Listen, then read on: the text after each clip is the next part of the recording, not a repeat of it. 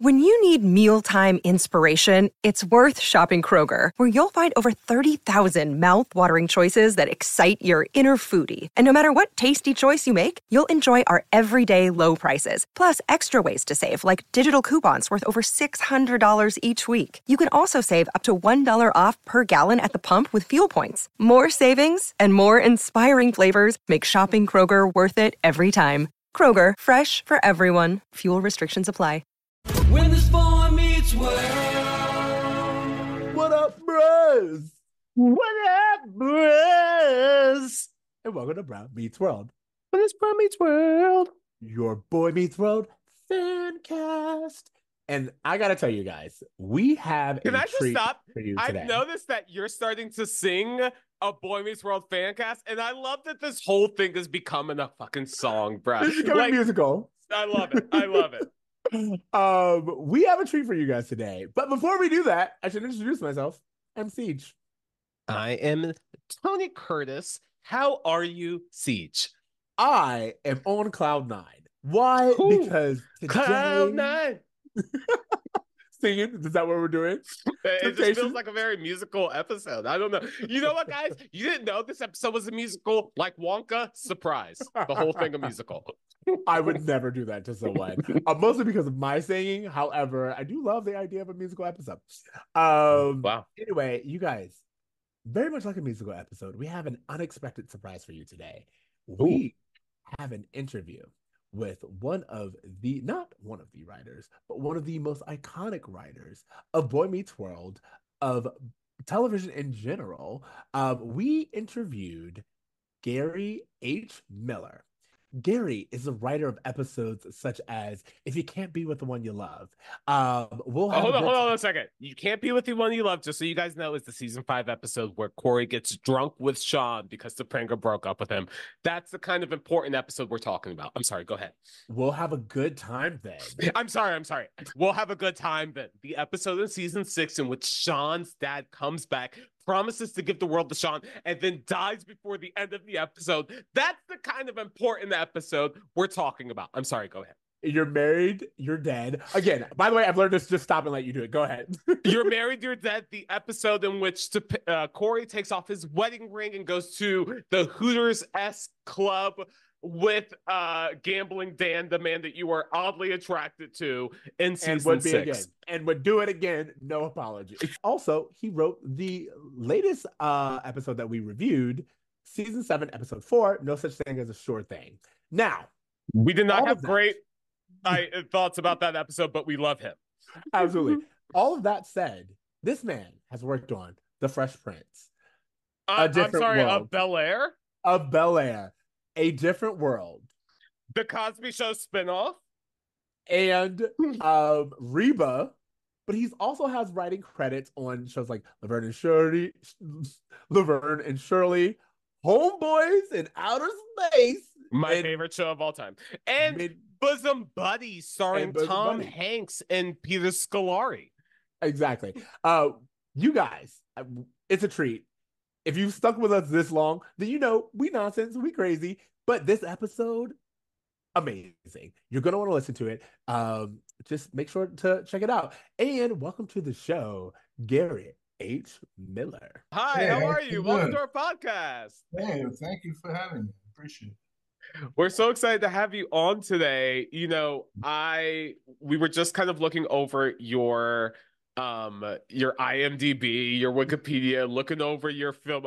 We couldn't believe the titles that you had on your resume. Laverne and Shirley, like I couldn't believe you go so far back. Like that you've worked on some incredible shows, and we're so excited to have you on. Could you just do us a favor, introduce yourself to our audience and tell them a little bit about yourself? Sure. My name's Gary H. Miller. The H stands for Hollywood, not really. Love it. It stands for Howard, but I use H because there was another Gary Miller in the guild. I was born and raised in Brooklyn, New York. Graduated Brooklyn College, became a school teacher, taught school for 8 years in the New York City school system. Long story that we probably need another full podcast to talk about. I was plucked from the New York City school system by Gary Marshall, who wow, is legendary, prolific prolific producer at the time. And in fact, he had Happy Days, Laverne and Shirley, Mork and Mindy, Angie, on and on, you know. And one day I was teaching school in New York City, and the next day I was walking through the gates of Paramount Studios. So Wow.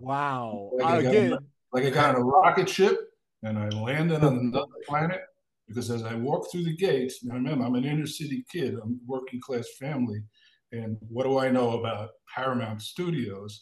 I just knew people from TV, there were celebrities on my television. I walked through the gates of Paramount and I see Fonzie, Ralph Malph, Richie Cunningham. And I said, well, what am I doing here? And so, yeah, Gary gave me my break. May he rest in peace. God bless him. That's so great. You're right. Like, you are talking about television legends. How did you get involved with Boy Meets World? Well, how did I get to Boy Meets World? Because that's a long time later. I had worked with the two current execs at the time, Howard Busgang and Mark Blutman. So I had a connection there. I also was pretty well liked by a Disney executive, David Himmelfarb, and he basically recommended that they bring me on. And so I joined.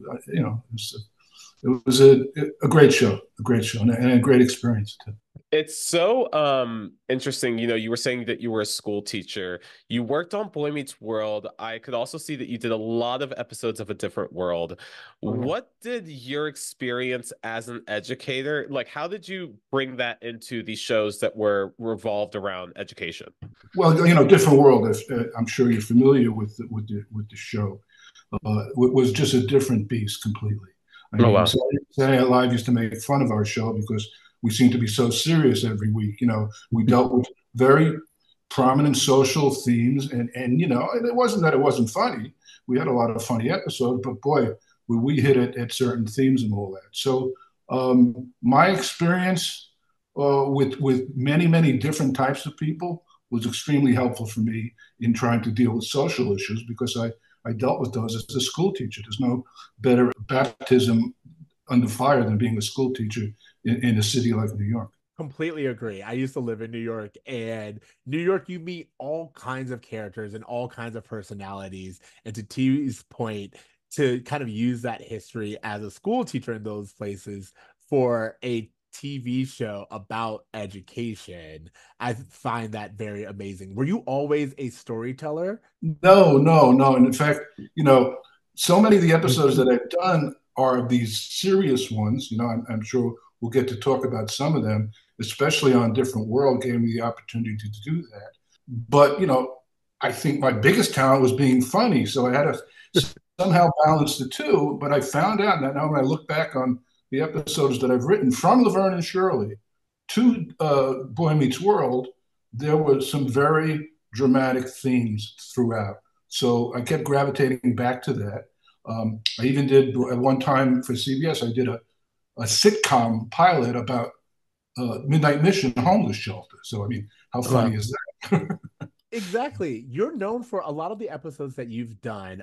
Just to list off some of the few, it's If You Can't Be With the One You Love, which is the alcohol episode. It's banned on Disney Plus, but like, it's such a big episode, and you won an award for it. That's a pretty heavy topic. I did, and interesting about that relationship with Disney is, us writers, when shows go into syndication, that becomes our bread and butter after a while. Sure. But I started getting checks for my Boy Meets World episodes, and none for that. And then I found out that Disney took it out of syndication because of the topic. So here I was winning an award for this topic, and Disney said, "Well, we don't want anybody watching this now. We don't want them to see Corey drinking alcohol. We want to see Corey and Sean urinating on a police car." So they took it out of circulation. It's a shame because it's such an important episode, and actually I think plays a big part in the seasonal arc that Corey goes on that season. Both Corey and Sean. When it comes to a very special episode of television, is that something that you have to get approved by the network? Like, hey, we're going to do something really serious this episode, or is it just par for the course? It's a constant battle, and you never know. And I don't play video games, but I know you knock down one obstacle, and then something else pops up, and that's how it is with network television. I was the showrunner of Fresh Prince of Bel-Air, and Yeah. I went in and took over that show in its fourth season. And I told Will, I want to age you up. I don't want you to be this kind of herky jerky high school kid. I'm going to put you in college. Of course, that was my experience from Different World. I want to serious us up a little bit, you know? Yeah. And so I said, I want to give you a girlfriend. There's a whole story about that, about finding him a girlfriend. And of course, Fresh Prince our first priority is to make it funny, and it was. But the major episode under my watch was the father episode. And oddly enough, I repeated that in a sense on Boy Meets World. So the relations of fathers and sons have been very important for me. I did 2 episodes of Different World that dealt also with the father-son relationship. Yeah. And I'm a father. I used to be a son. So it's not foreign to me. But those themes and the alcohol theme keeps recurring. Believe it or not, the first scripted episode I wrote for Laverne and Shirley was called What Do You Do with a Drunken Sailor? And it was about Shirley's brother being drunk. It's unheard of on Laverne and Shirley. What are we doing here? So, in today's day with media, people can tell you how much they hate everything. But back in those days, you didn't know what an audience response was to an episode. And you just, you did it and it was in a vacuum and you hoped it was good, but you never really knew. But now, everybody tells you whether it's good or it stinks. Gary, I have to tell you how big of a deal it is for us to talk to you, because Boy Meets World and Fresh Prince are my favorite shows of all time. Like, these are our 2 favorite shows. Like, so the fact that you had a hand in both, specifically, like, I know exactly what you're talking about with season 4 of Fresh Prince, the Will going into college, getting a girlfriend, but the father episode, what was it? Papa's got a brand new excuse. Ben Vereen. Wonderful. Yes, amazing job. Probably one of the most iconic episodes of television. We talk about that episode to this day, and the fact that you had a hand in it, I just want to tell you, like, that I think is probably one of the highlights of that entire series, was seeing not just that story, but the way it elevated Will's performance to meet the emotional depths that the story was demanding of him. The final scene. It was so emotional on the stage. And I've seen it 100 times, and it still never fails to move me. It is just, it's so real in the guise of this television show. You know what I mean? This silly guy, character, Will Smith, and you say, no, he's real. And look, he has a real problem, and there's a real reason why he moved in with his aunt and uncle. It's not just silliness and all that. So, yeah, it was wonderful. And oddly enough, on my comedy resume, it was voted, I think, in one poll, the saddest moment on all of television. Yes, exactly. You do a lot of hard, like, even in Boy Meets World, you did the "We'll Have a Good Time Then," which is the episode in which Chet dies. And first and foremost, we love the character Chet. I feel like Chet is so complex, but to your point, to bring in that father-son dynamic, yes, is so hard-hitting. It's one of the most emotional episodes. And what made you unafraid to kill off a character in that way, or constantly separate a son from his father? Again, that's a theme I've been dealing with. I had the idea, got the approval to do it. I mean, I couldn't do that without it being sanctioned, of course. And then went with it. And, a lot of people didn't like it. You're killing off a character. And in fact, they brought Chet back as a ghost later on because people loved it. And Blake was wonderful. Ben Vereen was sensational. Yes. Blake has got a great quality. He plays this gruff character. You want to hate him, but there's something about him that you love. And that comes through, it's not the dialogue. It's not just a situation. It's this guy. This guy's so good at it, and that's what sets an actor apart from other actors. He can pull that off. And so afterwards, your heart tugs and, my God, this horrible father, these boys lost this horrible father, and it's devastating to them. And so, when it mirrors life, if you can get to that point in a sitcom where you're mirroring life, it's a pretty satisfying accomplishment. It's really powerful. And the thing that we love about I mean, that episode specifically is Chet is always so funny, even in these highly serious situations. That balance of humor and heart is the thing that makes it, like, I guess, a sitcom still, that you don't veer too far into the drama, is that you're able to keep that comedic element there. That seems like it would be such a balancing act. Is that something that you feel like comes really easily to you, or do you have to work with other writers to kind of find the right balance of comedy and drama in those episodes? I enjoy it. Whenever I try and write drama, and I have, it's never without its comedy. It's just the way my mind works, in a sense. It's why I got into this field in the first place, because I kind of think funny, but at the same time, what is funny about basically a deadbeat father, you know? But when you try and make him real, and not make him, he's a standard kind of father who neglected his kids and he's a bad guy and he's going to disappoint them. You say, what makes them want to love him? What makes them want him to be there for them? And sometimes it's personality. And you know, you could be a bad father and have a great personality. Oh, my Yeah. father makes me laugh. He makes everybody laugh. Everybody loves him, but I hate him. You know, all that stuff swirling around. And then, you know, if you can extrapolate from that, you know, that character, it works. Hopefully it works. Yeah. Absolutely. I was going to say, we often talk about that specifically with Chet. The idea of Chet, we know, everyone knows that Chet's not a good father, but man, is he charming. Man, can he command a room. And that kind of struggle of being the child of someone who you know will disappoint you, but also, man, do you love to watch him work. Oh, he's awful. There are two moments in there.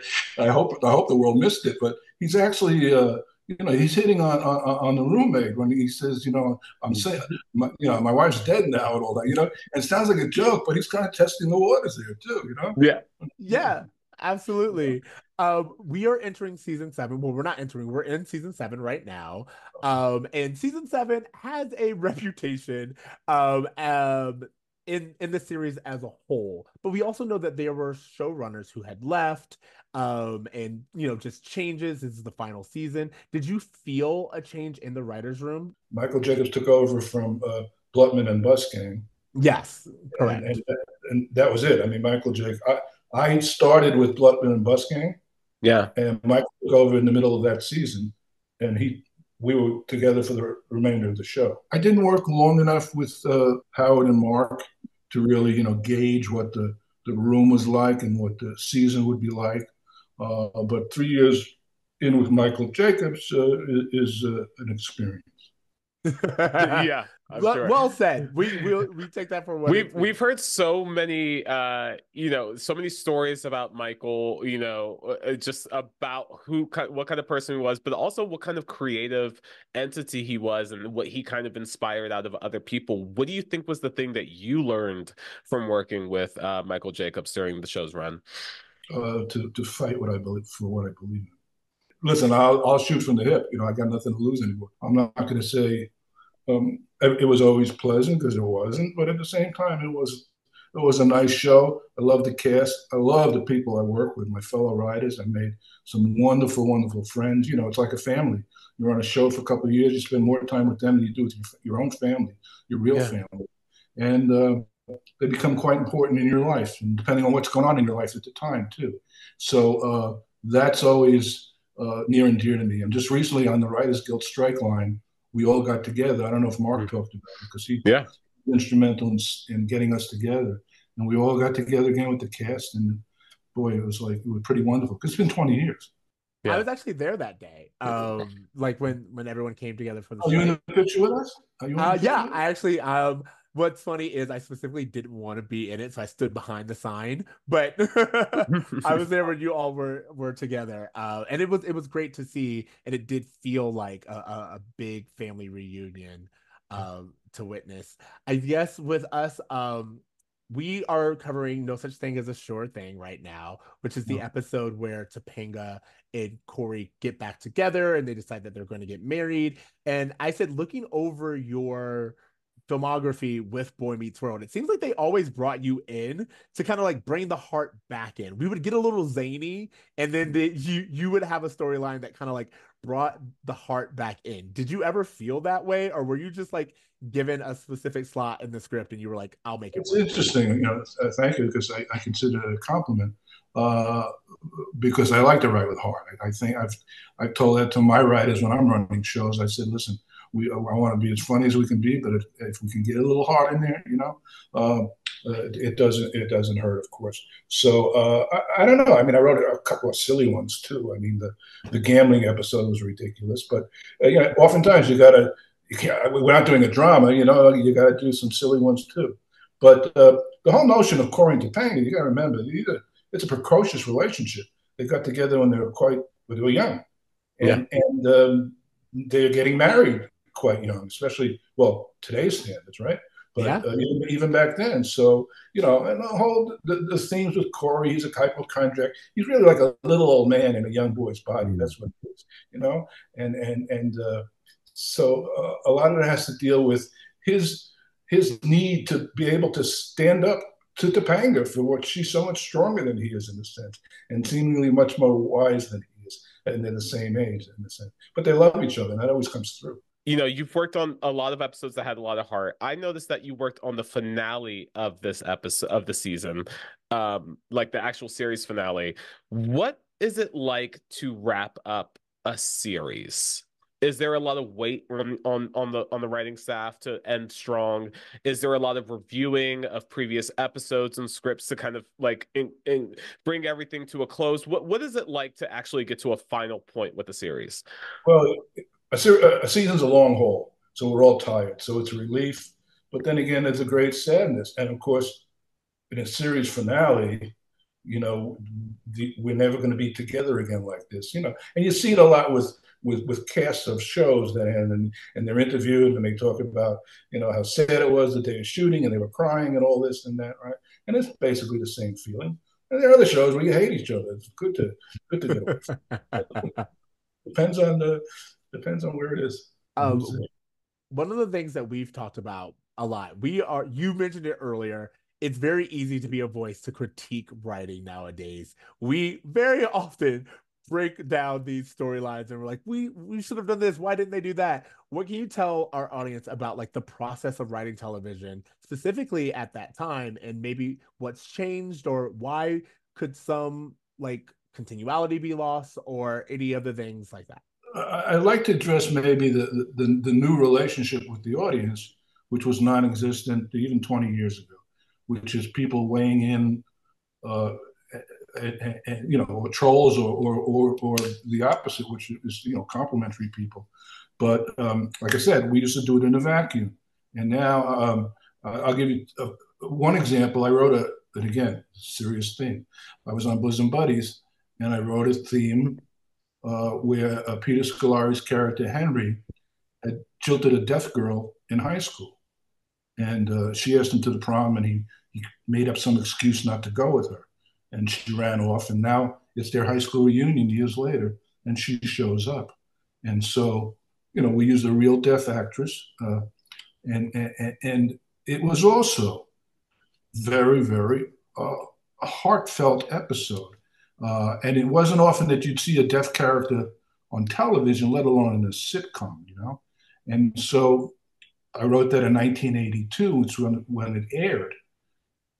I did win an award for it from the California State Board of the Handicapped, but that's all I knew about it. And then the day after it aired, a mother called in to our studio and said she has a deaf daughter. They watched the show together, and it was wonderful. And to me, that was as heartwarming as it could be. Now, of course, if I went and looked at 1,000 comments that said this was awful, this was terrible, she wasn't really deaf, we don't believe, but it's become something else. And I got another interesting story. I hope it's kind of dark.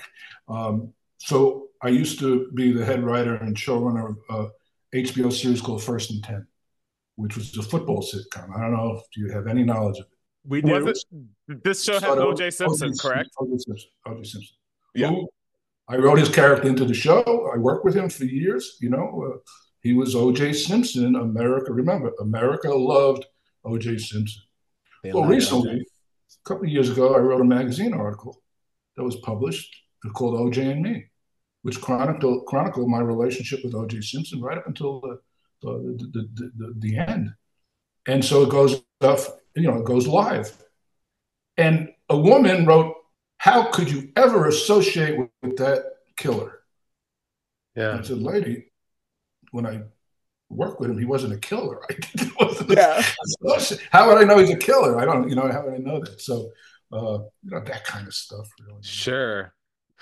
Well, I'm so glad you brought up First and 10 because as soon as I saw that OJ was the star of that show, I had questions. So you've answered them, and I appreciate that. One thing I have some anecdotes. Yeah, but again, this is we're going way off into a place where people don't find anything about it humorous anymore. So you got to be careful. I'll tell an anecdote, and it's but the bottom line is, ugh. So. But to your point, at that time, O.J. Simpson was a very charismatic star. You've worked with a lot of charismatic actors, whether it be Tom Hanks in Bosom Buddies or Will Smith in Fresh Prince or the cast of Boy Meets World. Is there something different you have to do as a writer to feed into these talents that you naturally have, or do you bring a little bit of yourself to these performers every time? Well, I was new. It was young. I'd only been writing for about 3 years when I worked in Bosom Buddies, so it was all new to me. Tom and Peter were just incredible talents, and of course, they both went on to prove the point. And especially Tom. Peter's not with us anymore, but Peter was as good as Tom, especially on that show. So I wasn't really. But with Will, by the time I got to Will Smith, I had earned my stripes. And I sat him down, and I think one of the things he liked about me was the fact that I wasn't saying, yes, Mr. Smith, it's your show. I said, this is what I don't like about the show. This is what I want to change. This is what I want you to do. And also, I don't like how you do this on stage. And it was like, you can't talk to him like that way. But I did, and I think he respected that. And I'll never forget, I said, what I want us to do in the show, we've got 22 minutes to tell a story, and it's got to move. I want it to move fast, because if it's not good, we'll get it over with quickly. But if it's good, it'll be okay then too. And I sat him down, and I made him watch episodes of the old sitcom, You'll Never Get Rich, which is a Sergeant Bilko. It was a black and white with Phil Silvers. And Phil Silvers is the main character, and he drives those episodes. It doesn't matter what the episode is about. You get on that train, and he just pulls it right through. And I sat down with Will. I said, watch this. You could learn from this. Wow. We initially had that kind of rapport, and then as things happen, egos get in the way, and especially with big stars, and one thing leads to another. Now, of course, talk about Infamous. Look what just happened with him. Sure. Yeah, sure. I mean, in all honesty, I think one of the things we're learning is that Hollywood is a very high pressure place that requires a lot of egos to interact with each other, and that sometimes shows itself in different ways. You've done so much amazing work. As we said, A Different World, Fresh Prince. I'm not gonna lie, Reba. These are all shows that just hit in the Black community. Is there anything specific? Well, don't leave that. Give me a break if you want to stay in the Black community. I was gonna say, give me a break, Brandy. You wrote so many TV shows that really hit and connected with the Black community specifically, but people of color. And is there any difference between writing on a show like that versus writing on a show like Boy Meets World? Or absolutely, it's a great question, because on A Different World, I wrote a racial violence episode that was so controversial to this day, and unfortunately, the message. Is that the one with Dean Cain? Yes. And that was so powerful in every way, from the table read, where the cast was incensed at my script. They were angry at me. They said terrible things to me. They said, we're not going to say these things. We're not going to let other people say these things to us. And I said, you're going to have to if you want the story to be true. If you want to not hear what a white racist Dean Cain character character. Go there, but keep going. Italian kid from Brooklyn feels about the Black community, then what do we have here? It's not going to be good. And so it was a struggle. It was probably the worst week of my life and maybe the best show I've ever written. That episode, honestly, like that episode and the Will Smith father episode within my own community, within my own family, my own friends, are episodes that get talked about and have been talked about and brought up to me throughout the years, throughout, like, randomly people will bring up these episodes to me. They made such an impact. I mean, I'm probably on everyone, but on our community especially, they are such pivotal pillars in television for us. Yeah, well, Different World, as I said, gave me a chance to you take real life and say, can I put this in the episode? And in that year, in 1991, the PGA, Professional Golf Association, was having a tournament at a restricted country club. There was a little bit in the news, a little bit of furor, but they were going ahead to do it. And I said, that's horrible. And I wrote an entire episode about restricted country clubs. Corey's father was invited to the White Country Club. And basically, Corey says, they're going to make you a token. He says, no, this is an opportunity for us. And the two sides was, it's an opportunity for us to get in, and there'll be more Black people in all that. So you had that the younger generation, the older generation, and also the conflict of those two causes, And so, it was just good stuff, but hard. I'm going to say, you say that you are a comedic writer, which I'm sure you are. But the number of heart episodes that you have, I think, if that's what it takes, I want you to continue to write funny episodes. Let me say myself. Okay, I feel like I'm bragging too much here. So let me go to the funny side. The opening episode of season 4 of Fresh Prince of Bel-Air, the last scene, the bungee jump scene. Oh my gosh. Hillary, will you marry? And then the take of the family, the camera stays on them, and there's not a word said. It's just the look of shock on their faces. Hillary's standing in her wedding dress. She doesn't know what the hell happened, right? And after all that silence, Will says, I'm not a bungee jump expert, but I don't think he's supposed to be smashing into the ground like that. And so if you say to me, what's the greatest scene you've ever written? It may not be the serious one. It's that one. You get those lines in, and that is hilarious. You just described a core memory. I remember sitting in front of the television and watching that episode live because, I haven't gone bungee jumping since. You as soon as you mentioned it, I was able to quote it. That's how ingrained it is into me. And also, I remember watching that episode, and I'm sure it was a live audience because there was like a pause for the audience to get their laughter out because they couldn't I remember that I was watching the actors and being like, wow, they're having to wait for the audience to calm down. The take was so long, and you don't usually do that in sitcom where it was just they were frozen in shock, and we just stayed on them and stayed on them and stayed on them. It was just the longer we stayed on them, the just funnier it got, And Hillary didn't get it. Iconic. Speaking of iconic television, recently we had the passing of Norman Lear, who was foundational in iconic television himself. You have been working in the industry since Laverne and Shirley. You've given us so many amazing episodes of television. What do you think is different about television from back then versus television now? Well, I have to say, I worked for Norman. He hired me in 1989, his company, Act 3, to develop. So I was with him for about 9 months doing developing. So I have a brief relationship with him. We didn't get real close or anything like that. They talk about you couldn't put All in the Family on today. Yeah. So how sad is that? Yeah. Well, I think they can. They just call it Family Guy.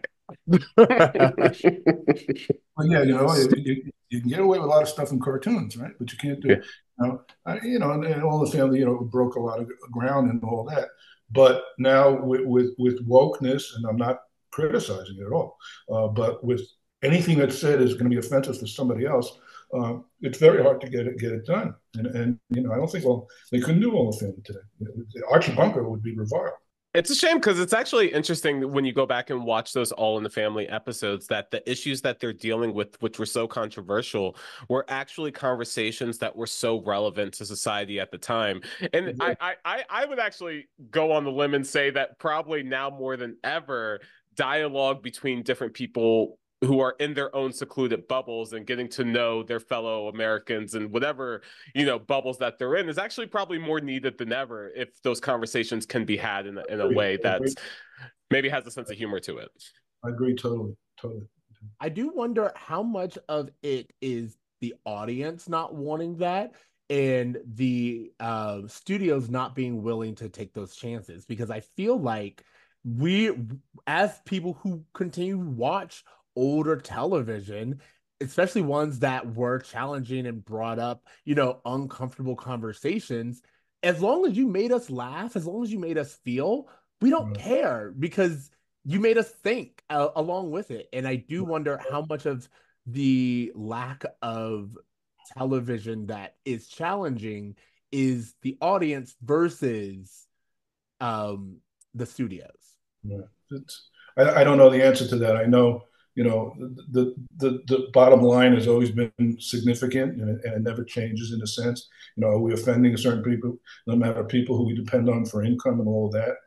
Those reasons, which of course is deadly for art because it inhibits, right, and it censors.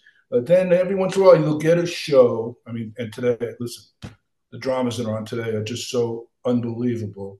But you'll get a show like The Bear. Yes. Yeah. The Bear was on my best list. The Bear gets it all, does it all, says it all without saying it all. Mm-hmm. I mean, you just see this mixture of people from different ethnicities, different places, involved in a common cause, the cause being, of course, their lives and all.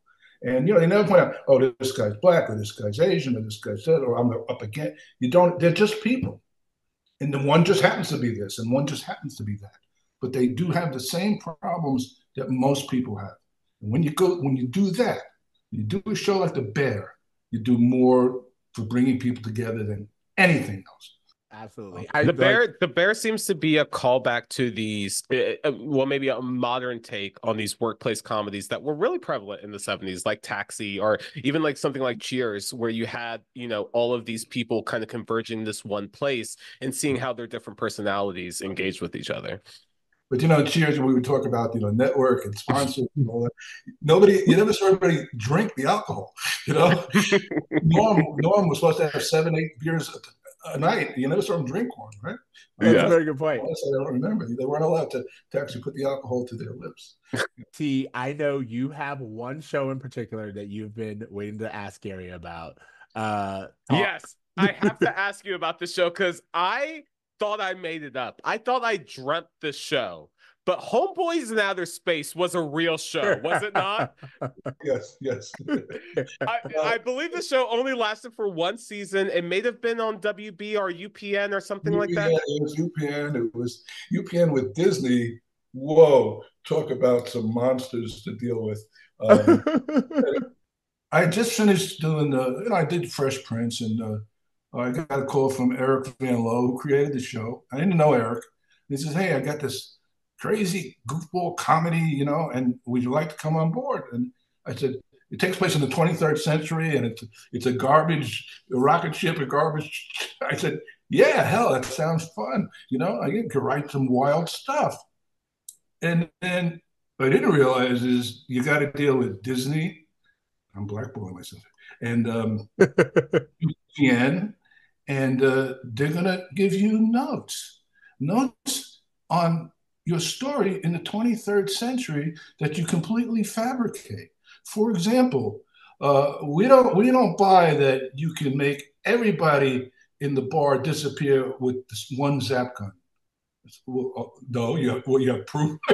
What are you talking about? Make it up, We don't believe that when the 27-year-old grandmother is cryogenically unfrozen, she's attractive enough for the other guy to fall in love with. And here's the one you love. We got a pitch from the Disney exec, and I'm not going to name him, but I should. And I'm sitting with Eric Van Loo, and Eric Van Loo is a proud man. And our cast was black. And the Disney exec says, we have an idea for an episode where the boys land on a white planet and teach them how to play basketball. And they're dead serious. No, we know. There was no confusion in my mind. Eric and I looked at each other like, did we just hear that? And, if you tell them it's really thinking, you both have a job. But anyway, it was a short-lived series. It could have been better. It had way too much interference. We had some pretty good writers on that staff, so it wasn't just it wasn't for lack of creativity. It was just, it just didn't work in so many different ways. I'm honestly, I'm glad that you have any stories that you could tell me, because I remember watching that show for that entire season that it was on. I was so enamored at the idea of these two black guys in space in their space hoopty, just going around, getting into zany adventures. It felt like Fresh Prince meets Star Trek in like the coolest way. And, I don't know if it's streaming anywhere, but I would love to just go back and watch a few episodes of it to just see how it is. Absolutely. Gary, I just want to say this to you as two kids who are watching the show 30 years later. We're not kids anymore. We're in our 30s, but we grew up watching your show, these shows, all of your shows really, but Boy Meets World specifically. We've gone to several of the live Pod Meets World shows where the cast have been touring around the country, talking to fans, answering questions. This show is, I feel like, more popular than it ever has been. I know that during the time when it was on, it was always this like, are we going to get canceled? Are we going to get canceled? But it has lived on so much. There are huge fan groups all around the country, all around the world, who still gather to talk about the show, to talk about their favorite episodes, these characters that you've contributed to. So I just want to, I mean, I don't know if anyone's ever just giving you your flowers and just said like, hey, you've contributed to great television, but there are people whose lives have been greatly impacted who still get together to this day to talk about the art that you've contributed to. So I don't know if anyone's ever just told you that, but you've just done a fantastic job. Thank you. It's nice of you to say that. It's nice to hear that, and I will take flowers if you want to send it. Absolutely. Don't tempt us. And to Tony's point, the idea that you would write characters of all colors as fully fleshed human beings is actually something, because to your point, we've seen a lot of television shows that have black characters and write them as like, oh, the basketball playing poor, like all these stereotypes. Yeah, they become Disney execs. Correct. We love that you don't want to be allowed in the park again, right? Exactly. Your Disney Plus subscription was just canceled. So my TV just blew up, I guess. So we do want to thank you so much for your time. Before we go, what are you working on? Anything? What are you working on? What are you watching? We love asking these questions. I'm watching The Curse. I mean, I'm so into drama that you wouldn't believe my life is in comedy. The Curse, the Fargo season 5. I mentioned The Bear. Just can't get enough of these dramas. I wish more were on. I watched The Lessons in Chemistry, and there's just so much wonderful writing being done and acting and all that. So it's such a golden age of television. I hope people appreciate it. Sometimes I think everybody takes it for granted. There's 39 platforms and this and that, but what it takes to put on a show like that, to create those characters, to write the stuff, to write the stories, to keep the arcs going. I mean, this is talent, this is work, this is art. And I hope people appreciate that when they try and escape from the everyday world, which needs escaping from, that they appreciate those contributions. So now personally, I just finished a screenplay, which has been my joy to work on. It's semi-autobiographical. It's about two young boys in Brooklyn, 1961, coming of age. It's called 1961. And yes, it's dramatic and funny. And I love it. And I just think it makes a great motion picture. It's a period piece. And I'm shopping it, but tough to find. It's tough to find ways to sell things today. It just is, you know. Trust us, we're familiar. I'm retired. I don't have representation, so I don't have anybody, you know, actively shopping material. Now, the other thing I have on Amazon is a romantic comedy called Impossible. It's a fun read. I co-wrote it with Bob Tischler, who was the executive producer of Boy Meets World. And Bob goes way back to talk about pedigree. Bob goes back to original Saturday Night Live, being the writer and producer. Wow. So yeah, we wrote this silly romantic comedy, but it's on Amazon. It's called Impossible, and we just need about 5 million more people to buy it, and we'll get those numbers up for you. Yeah, definitely. We'll push it out to our audience. Absolutely. I hope we don't lose people after this broadcast. Oh no, absolutely not. Are you kidding me? I think you endured a lot more people to your work, especially knowing your resume. Thank you so much for your time. We mostly are being mindful because we could talk about television forever. We've made a career out of it. But that said, we want to thank you so much for taking the time, so much for your contribution, and just thank you for saying yes. Yeah, and just again, thank you for the art that you've made, because I'm telling you, you have made some of the best episodes of television I've watched in my entire life. I'm glad I did this. This is nice. Thank you, and you guys are great. I enjoyed it. I really did. Thank you so much. Like, we just wrapped up with Gary, but like we stopped recording, and then he just randomly told us like 5 incredible Hollywood stories afterwards. Like, talking to these people who have such a history in the business, as a TV fan, I'm losing my shit. I don't know if our audience is living for this the way that I am, but just as someone who grew up loving specifically Boy Meets World and Fresh Prince, I can't think of a better guest to have on. That's what I'm saying. Like, to hear and understand that this is someone who not only wrote amazing episodes of television, but specifically of a show like Boy Meets World. Like, the fact that he wrote "And Then We'll Have a Good Time Then," you know, the episode where Chet dies, the episode where the alcohol is brought in, and well, the fact that he did the Brave New World, the finale, which I think is one of the greatest finales of all time. Like, I know we haven't gotten there yet, but I can't wait for you to see that and then put that together with those other episodes that he's written. He is so good at making impactful television. Can I tell you, by the way, when you told me, like, hey, we have the opportunity to talk to this guy, I did not know he was white based off of his filmography. He mostly worked on A Different World and Fresh Prince. And so and Homeboys and Other Spaces on his resume. Please, I had no idea he was white. Here's the thing. I knew he was white because I had to go find him. However, I will say, looking at his resume, I was like, okay. And when he said Brooklyn, I was like, I knew you had some history. Yeah, for sure.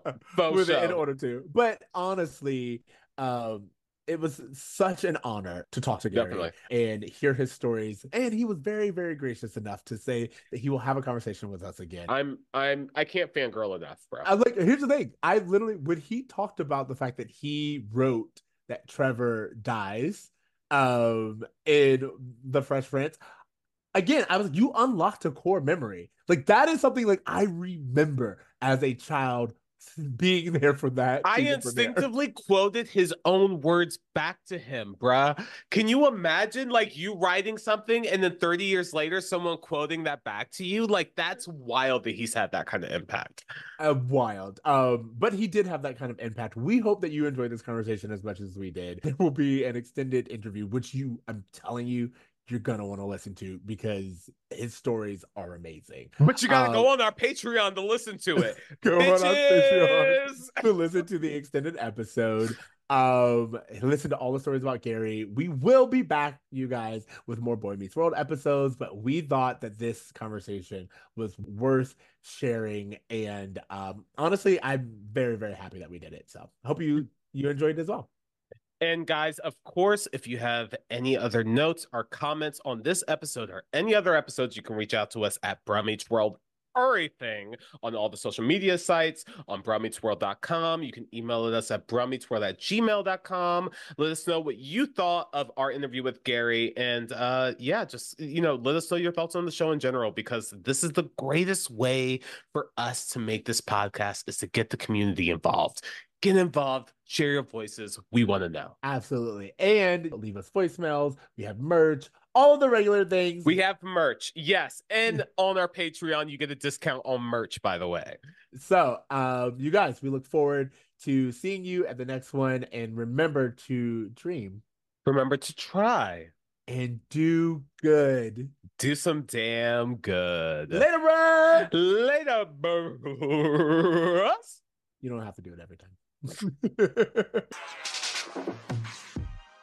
This episode of Bruh Meets World was produced by Siege and edited by Tony Curtis. Bruh Meets World is a 2 Free Tokens media production. Bye. Bye. When this boy meets world.